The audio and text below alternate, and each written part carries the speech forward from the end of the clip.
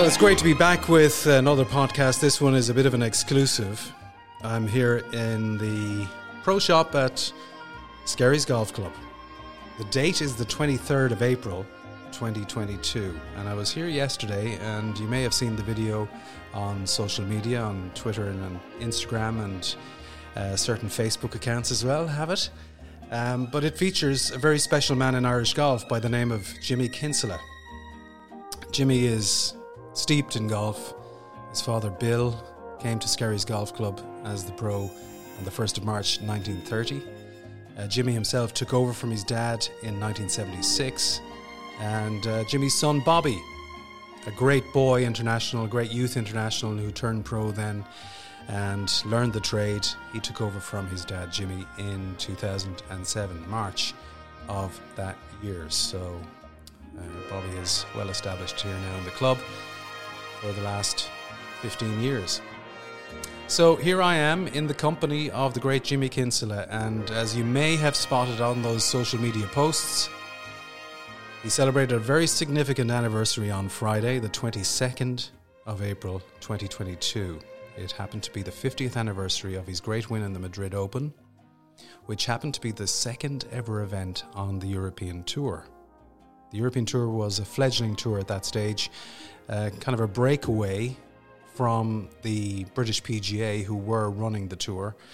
And it was led by the great John Jacobs, former Ryder Cup player, former Ryder Cup captain, and arguably one of the finest coaches ever in golf. And he got the tour started. He hired a fellow called Ken Schofield to help him. Ken then left his job in banking, joined the tour, and then succeeded John Jacobs, and the tour is now 50 years old as of last week. The first tournament on the European Tour, the new tour, was in Barcelona, and it was won by Antonio Garrido, the great Spaniard Ryder Cup player. And Jimmy played in that tournament, and he was looking at possibly going home. Jimmy, what are your memories of the first ever event on the European Tour in Barcelona? Oh, it was windy, a windy course. It was the Pals golf course. It was windy. We had tried to play the big ball, but in practice, and the larger American ball, and it wasn't working out. So they sent for the smaller ball. So that's my memory of it. That we had hoped to start off the tour by playing the larger ball on that week, but it didn't materialise. We played the smaller one, or you had the choice. Right. Yeah. And this was a growing thing. You know, the bigger ball was kind of starting to really get established as being the superior ball, perhaps, but it wasn't for you guys at the time. It wasn't, no. They thought the Americans were superior at the time, and they played the 1.68, so everyone thought if we started playing the 1.68, we'd get as good as they were. We'd have to learn how to play it in the wind and all that. So how old were you actually in 1972? 33. 33 years of age. Yeah. And what were your circumstances? Were you married? Were you single? Oh, I was married, and Bobby was 2-year-old, and two girls were older and very small, 67, 5 and 6, I'd say they were. Okay. And I had no job. You had been at the Castle Golf Club. I'd been at the Castle Golf Club, but it didn't work out. I was playing I wanted to play on the tour, and it didn't suit them. So yeah, we went our separate ways. And you were pretty much now a sole trader. I was, yeah. So you were a minister without portfolio. Yeah, I had to. I had to win money to survive. Yeah, and so I had been to Africa and nearly drowned, and I came back. I'd won no money, but it didn't cost me anything because my way was paid. And I played in Barcelona. I won something over £100, so I was in pocket, and I thought I'd go home and rest for another week. But then I couldn't get home, so I ended up in Madrid. Yeah. There was 3 courses to be played. We had the RAC, part of the Hero, and Club de Campo. Part of the RAC club was way out. I'm told it was 30 miles out, and we couldn't afford to go out there because taxi fare was too dear. So I was playing with Alex Cahill and David Ridley, remember them well. And in the first round. So the first round was at practice, the RAC. just practice, just practice, right? Yeah, okay. And we practiced together. We carried our bags, and we couldn't eat in the clubhouse. It was too expensive. We're all in the same boat. And we had very little money, so we first round was at the RAC club, and it was a club. It was high on the high ground above Madrid, and much like I thought, like to compare it to another, like the Curragh, it was that type of terrain, and it was windy and hard, and I shot 75, but as it turned out, it wasn't too bad because a lot of guys didn't do any good on it. And what suited you? Did you think your experience of playing in say on seaside golf courses? The ground was very hard and it was cold. It was bitter, cold, and windy. It wasn't like Spain, and so 75. It didn't look good because the guys had shot 68, 69s on the other course. So I was a long way behind. I think I was at that stage. I was 8 shots behind, and I was only thinking if I made the cut, make another few bob, I'd be happy. But I went down to the other golf course, Puerto Tiguero, and it was a lot easier. And I shot 69. Okay. And the guys that went up to the RAC couldn't play it. They were shooting 80s and 81s and 79s, or all kinds of scores, and they were out. Once that came in, they were out of contention because once it got into their heads, then and you were safe. That I wouldn't recover from having bad rounds. Yeah, and so my 75 looked pretty good. Then I shot 68 in Club de Campo. For the third round. Now, were they played in 4 separate days? Now, there was no 36-hole finish or anything like that? No, 18 holes a day. And it started on a Wednesday, finished on a Saturday? That's right, yes. Yeah. So I went into the lead. Couldn't believe it. Wow. And who was in contention? Garrido was in contention, and a fella called Peter Wilcock, an English fella, nice fella. I played with them on the last day. And Christy Senior came to me before I went out. Christy was playing, obviously. He was playing ahead, and he says, Jimmy, if you finish in front of Garrido, you'll win. Just watch him. You're playing with him. Watch him. If you beat him, you'll beat the rest. Wow. So, but Garrido didn't play well, and I wasn't. I just kept playing. But before I started, it was a lonely place, standing on the first tee, no one there because all the people had gone out to watch the best players going out, and we were left on our own. So we headed off. I got a par at the first. I came to the second hole and I'd hit a good drive, and I hit it a little bit better than I should have. And I was hitting a 3-iron from my second shot, and I didn't fancy it, but I said, to hell, I'm going to hit it. I hit it great onto the middle of the green, putting for a birdie. So I knew my eye was in. I knew things were working out well. And what kind of confidence did you have in your game at that point? I was fairly confident. I had a big chat with my dad before I went out, and was he there or on the phone? No, around the 18th. Out here on the 18th fairway before I went. And here in Skerries. In Skerries. Yeah. I said, Bill, would you have a look at me? And he kept on saying, oh, that's great. And I said to him, Bill, you have no idea what I'm up against. These guys that I can play, that would be no good. What do you think is a good shot isn't good enough. I said, I have to be better than this. And he said, all right. Go on, hit a few more.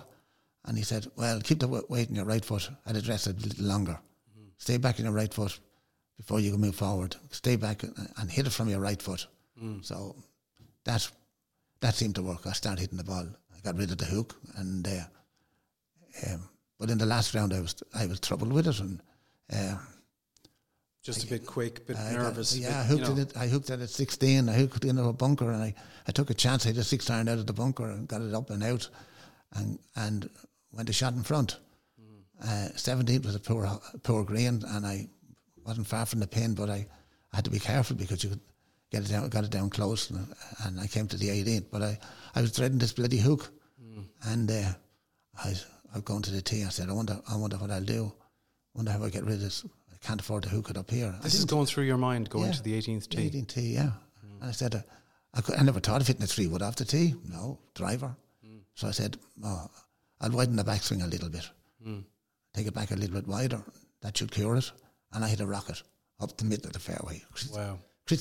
Christy O'Connor Senior said to me afterwards, Jimmy, there was nobody so far off that fairway. Wow. You must have hit a rocket. But anyway, what was that final thought? On the tee, with all of that fear, which is natural. Yeah. But the nerves are kind of good nerves. Oh, they are. Yes, yeah. Because it keeps you humble, and you just this is not over. I need to. I was shot in front, something. And I was going to. No matter if I finished second, I was going to get I got more money than I ever won. And the pressure was off. I felt good. I wasn't thinking, well, I looked like I might win, but it wasn't bothering me. I had to finish out, and I kept going. I didn't fancy the second shot. The lie was soft, and I wanted to use my old sand iron, but I mightn't get there with it. So I went back to the wedge, and I hit it a bit heavy. Got it onto just short of the green. It was okay. I left it 7 or 8 foot short, and I wasn't too pleased with that. But I thought I'm still in a good position. It's still uphill. Yeah. It's not a tricky one. It's not a right to left or a left to right. It's uphill. I can afford to have a go. So you're only aiming at either side of the hole then, really, or whatever, the line dictates. Yes. But it wasn't a swinger. It wasn't a swinger, no, dead straight. Yeah. And I looked at it and I said, right. And I thought to myself, and the thought came into my head that I needed help. And I said, dear God, you didn't bring me all this way to get beaten in a playoff. There must be a way of getting this ball into the hole. Wow. And a voice within me said, keep your head still. So I did. I kept it as still as I could. I gave it a lash. And I never saw it going into the hole. When I looked up, it disappeared. I didn't know whether it had gone by the hole or not. Wow. But by that time, everyone had run in at the green, including Christy Senior. And he had his arms around me. And he said, how did you do it? He said, the nap was against you. He said, it went straight into the hole, Jimmy. It went like a rocket. I said, I never saw Christy. And we chatted and talked, and then he said, Jimmy, he says, don't let us down now. He says, don't let us down. You make a proper speech. I said, sure, they won't understand me. And he said, they'll understand you all right. You have to do it. You make the right speech and say the right words, I'm telling you, or else. So I did my best, and you didn't give me any tips, like. No, I did it, and I got a letter from the Spanish Federation a week later, thanking me for all the kind words I said. I don't know what I said. One of us did the right thing, and then presentation was over, and an unusual thing happened was that Tom Scott, the senior pressman, well-known journalist, came to me and he said, Jimmy, we're breaking with tradition.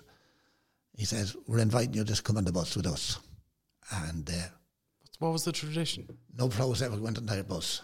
On the press bus. The press bus. They weren't allowed. Gee. So he said, we're inviting you. So I accepted the invitation. I couldn't turn it down because it was Mr. Scott. I loved. He was a lovely, great sports writer. But to mention another guy who did the interview before on the evening before the last day, a fellow called Dudley Doust. Yeah, famous name in golf writing. Yeah, he had me out to dinner, and he interviewed me the night before. So he had a premonition that I was going to win. Wow! And he had done all. He didn't have to. He had it all done. The article wrote itself. He had it written. Yeah. Before I won. Brilliant. Yeah. So Christy was just delighted for you. He was, yeah. Like I'd served my time to Christy in 1955. I'd been in Bundoran for a year. We played a lot of golf together, and he looked after me. He was a good boss, kind man. Mary was a lovely woman, fed me, and my first day, I will never forget my first day in Bundoran. I had soup before my lunch. Wow. Yeah, hot soup. And I'd come from England to there, and where you served your time initially in England. Yeah, I did 3 months in England, and I had a sandwich at lunchtime, and now I was getting soup and a meal at lunchtime. Mary looked after Christy, but she looked after me too. Oh, that's great. Yeah. So they had a soft spot for you. They had. You clearly were. Well, they knew and respected your dad. Yeah. When Christy died, Mary said to me, Jimmy, she said he loved you. Wow. Yeah. Yeah. Because, you know, as Peter Ellis says, he could be tricky at times, like Christie, you know, but he was a man that had his own way of doing things, his own views. Yeah. But for those that he liked, I'm sure he just looked after them. And you were one of them. He was lovely, yeah. Never a crossword, never. I was there a year with him when we had good times. He gave out to me, all right, gave out to me for playing badly or hitting bad shots, yeah. But other than that, no. He left me alone, yeah. What did you learn from him just with regard to, you know, playing the game and practicing and the work that is required? I just, he told me how he practiced before he ever became what he was, a great golfer. Yeah. And I watched him practice. The most thing, his rhythm. He had a lovely backswing, and he hit the ball nicely and always within himself. And his iron play was outstanding. His iron play was, Stephen Van Dorn, he was hitting iron shots into within feet of the hole. You know, but a great tempo all the time. Great. Yeah, lovely swing. Yeah, beautiful, kind of at the top. It was wristy, you know. Wristy. The way he took it back, he just took it back nice, and he was kind, and he hit it back, you know. Yeah. And he hit it a good hit, but he was a good hitter at the ball. He wasn't a short hitter, he was long. He was a man for the sweet spot, though, wasn't he? Yes, yeah. Let the club do the work, just put it in the right position. Yeah, lovely golfer. So there he is. He's there, like, I mean, you know, he's the leading Irish player of the time. Yeah. The European Tour is just starting. He's obviously one of the leading lights, even though he's getting a bit older now, and, you know, many of his great years are behind him. Yeah. Although he did win that big check in 1970. Yeah. This is 1972, and he puts his arm around you. Yeah. And Mary comes up to you as well, doesn't she? Mary came up to me on the 16th, and she said, "Jimmy, how are you doing?" And I told her how I was, and she says, a lady had come up before that, and she said, you win. And I said, I must be winning by a few now that she's saying that. And Mary came up, what did she say? I said, she told me, I'm winning. Jimmy, you're not. You're a shot behind, but he's in trouble.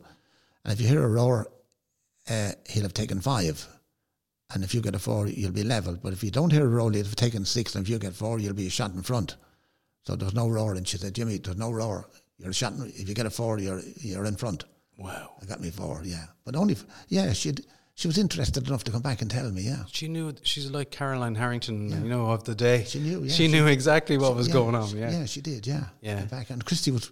Totally Christy wasn't in front. on top of it, yeah. Yeah, he wasn't near us. He was several holes in front, so she came back. Wow. She was interested in me, yeah. Yeah, because she gave you the soup and the lunch. Yeah. Oh, she was great. When you were a kid. Yeah, she did, yeah. She was lovely, yeah. So you were like an adopted son of theirs. I was, yes. And they had a big family, but you were, you know, you were family to them. Yeah, Anne-Marie hadn't come at that stage. Poor Anne-Marie died since. Young. Yeah. But Anne-Marie, it was only a thing. And I was the babysitter then. I minded the baby when they went to go to pictures or something, yeah. Yeah. And you caused no trouble. You weren't sneaking out of windows like... No, I wasn't sneaking out of windows, no. Like Christie's nephew. No. No, I did not. Isn't that the story about Junior? Yeah. Didn't Junior talk to you about... Junior said to me, Jimmy, he says, how did Christie treat you? I said, did he ever give out to you? I said, no, he never gave out to me. I said, he was always nice to me. He was lovely. He was a kind man. And I said, he'd give me advice, but he'd never give out. And he says, he never stopped at me. He gave out to me all the time. And I said to Mary one time, I said, when young Christie had died, I said, young Christie said that Christie gave him a hard time. Jimmy, she said, he'd go up the stairs to bed and he'd get out the window onto a wall and away. You wonder what time you come back in it. Yeah. And she says, for his own good, Christie never let up. It was always at him, she says. For his own good. Yeah. We couldn't control him, she says. He was out. Yeah. Well, Christie Jr. had a larger-than-life personality. Yes. Like a totally different personality to Senior. Oh, yes. Right? Yeah. And clearly he was young. Yeah.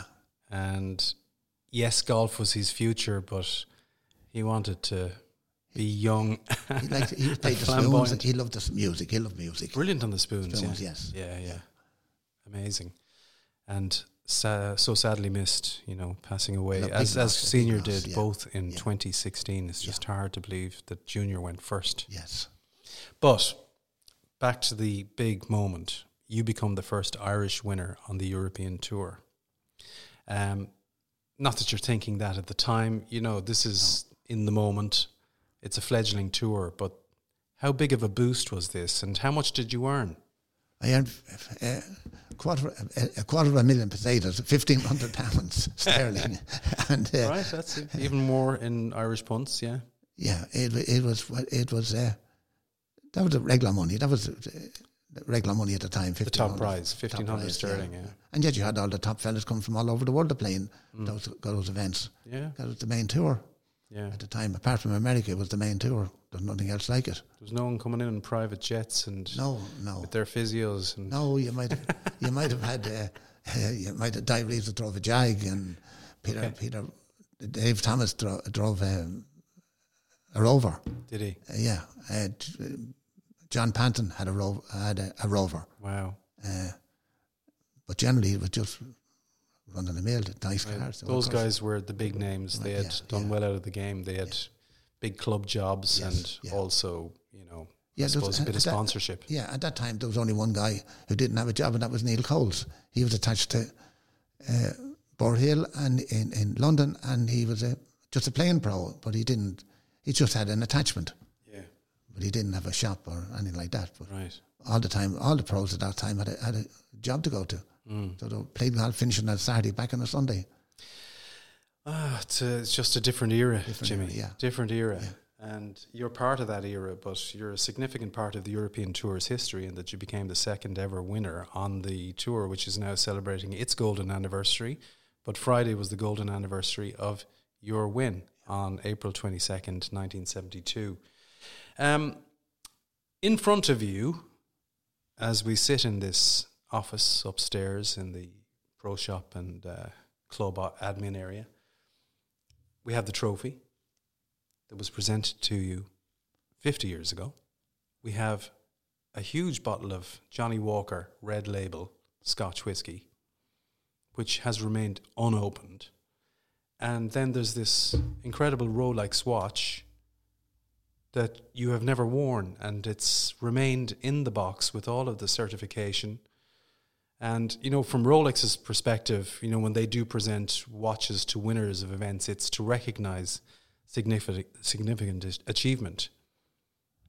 But you never wore it. No, it didn't fit. Couldn't get on my hand, and I thought it would be an awful waste to get it fixed up and to fit. It was such a lovely watch. I thought, well, it's a memory of winning, and it's been like that. It's been kept. I gave it to Bobby last year only, and I don't think he'll ever wear it either. Yeah, it's a precious heirloom now. It is in the family. Yeah, the bottle of whiskey is there. I never was tempted to open it. Were you much of a drinker? I didn't start drinking until I was 40 years of age. Yeah. I like a drink, but I'd love to know what it tastes like. But no, Bobby said, I said, Bobby, will we open it? And he said, Dad, you won't. We were not going to open it. It's going to stay that way. Yeah. So I said, okay. Yeah. But it's just priceless. Like I find, and if you don't mind, just even opening the top of the cup, because in there, look at that, all of these press clippings to do with the win. People that wrote letters and telegrams and from all over. Yes, all over. Yeah. People that I didn't know. They just knew my name and they wrote to congratulate me. Yeah. They'd seen me on telly or something, yeah. So what were the celebrations like on the night? You know, so you go back with the press in their bus. Yeah, I got on the plane, filled that cup on the plane. Brian Barnes invited me to stay with him. And I went down to his house, but he didn't know they had guests. So I lay on the ground on the sitting room. And we got the papers the next morning, got into the car, and we drove up to Hillside Golf Club. Okay, in right, Liverpool. beside Royal Birkdale, yeah. Yeah, there's another tournament on, and I played, and I left the cup in safekeeping in the hotel. I stayed in a hotel this time. I could afford it, and wasn't a B&B, and I kept the money in the golf bag, and somehow or other the guys knew that you had a check. No, it was pesetas. Pesetas, yeah. An envelope for them. But the lads got to know that it was in the bag, and the lit took it on me. when they put the bag down at some hole, I came back and the money was gone. Right, so they were just... And they stole it several times on me during the day. Yeah, and acting the maggot. Acting the maggot, yeah. And I played the first one, didn't play very well. David Vaughan beat me. And then I was great home, got a tournament of... Oh, it was a match play tournament, was it? Match play, yeah. Okay. Tournament was over with me, and I got home to the Bernie and the kids. And Tom O'Gorman, who lived two doors away, old Tom, Kilkenny man, and he was delighted. He was just as delighted as I was. He was a great sportsman, a great neighbour. Tom died. Tom was way into his 70s then, and he died when he was 84. A lovely man, yeah. Am I right in saying that the great Jack Newton said something to you on was it on the plane? We're on the back of the plane. On the way back home from Madrid? From Madrid, yeah. To London. Yeah, and Vinnie Baker. Vinnie was actually murdered in South Africa. Yeah. And Jack was at the boat and the plane, and they both had a good sip out of the cup. And Jack said, "What was in the cup? What were they sipping?" Oh, I don't. It was brandy and something else in it. All right, mixture. The steward did it. Brian Huggett knew the guy in charge, and they filled the cup. Yeah. And Jack Newton said to me, "Jimmy," he says, he was delighted for me, and he said, "Jimmy, I only want to do what you did. I just want to win one major competition, and I'll die happy." Wow. And he won more than that. He did. And so did Vinnie Baker. I think Vinnie Baker won the Dutch Open, I think it was, yeah. But Jack, this is 1972, so, he was a young man, yes. Rising kind of star. Lovely guy, yeah. One of the gentlemen. Yeah. And he's dearly missed. He's only recently passed. Yeah. But... within 3 years, he was battling it out with Tom Watson. It was, yeah. He probably should have won it. Could, yeah. In regulation. Except Watson had the experience, yeah. And Watson knew how painful it was to lose majors at this point. Yeah. And he seized the moment and they won the 18-hole playoff on the 18th. Yes. And then Jack obviously, had a great tussle with Seve at the Masters in 1980. Yeah. But Seve was on fire that year. Absolutely on fire. So Jack said that to you, the late Jack Newton. Yeah. I just want to win one big one. Just want to win one, Jimmy, he says, yeah. Yeah. And I'll die happy. Yeah. So that was it. What a pure character, though. He was great, yeah. And we met many times after that, and he used to ask for help, and he had me in the practice ground looking at him. Yeah. And he did it, and he said, "Look at that, Jimmy. It's gone to the left." I said, "Jack, it'd still be on the fairway." "And that's gone to the right. It'll still be on the fairway, Jack. It's not a rifle you had." You know? Yeah. I said, it's a golf ball might go straight, but I said, if it's on the fairway, it's a great drive. "Oh, all right then," he says, yeah. So then one day we're up in Dalmahoy up in Scotland, and he was on the practice ground and he rolled over. I was with Jimmy Martin. We had qualified and we're delighted to get qualified and get a few bob. And Jack was on the practice ground and he shouted, "Hey lads," he says, "come over here and have a look at me." And Jimmy said, "Bugger off, Jack," he says, "you're winning too much. We've got to live too." But he loved the guy. Yeah, I loved it, Jack. Yeah. Nice guy. Just to finish, just to kind of tee up our next chat, because there's so much to go through with your incredible career, and you've got this wonderful reputation not only as a great teacher, a great club pro, but as a gentleman. You're one of life's gentlemen, if I may say to your face. You're 81 or 82? 82. 82. Yeah. Brilliant. Yeah. I mean, you've lived quite the life, and we're recognizing what you achieved, which deserves to be celebrated. But very briefly, I mean, your other highs in your career that we will go into in more depth. Yes. And obviously the great dynasty with your dad, Bill, and Bobby, now your son, succeeding you and doing a great job. The Irish Open, you finished third in 1977. Yes. Yeah. Tied third with Greg Norman. Yes. And I'm going to put a photo of that prize presentation up on social media. Bobby has given it to me. There's a beautiful shot of Bobby, who's only 6. Yeah. And he's there on your knee. Yeah. Beside the man who finished second. Yeah.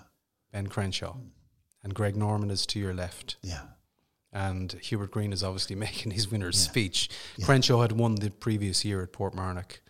And that's another place where you had served your time for a Yes, year. I learned my way around how to play it. Yes, Yeah. I know how to play it. Which you need to do. You do, yeah. It's great if you know your way around Portmarnock. You need to know your way around it. There's places to go and places not to go. Yeah. Yeah. And that's where you... It's my favourite golf course. Yeah, and I think it is of many, you know, Padraig and Shane Lowry, you know, in particular, Paul McGinley. You know, they've all learned how to play it. Yeah. But it's a very fair test. It's the fairest test, yes, great. Yeah. But you just have to, there's a place to go, decided the fair way to be on and not to be on. Yeah, yeah. Yes, great course, yeah. Yeah. So we'll talk about that in another podcast. And we'll talk about your forays representing Ireland in World Cups.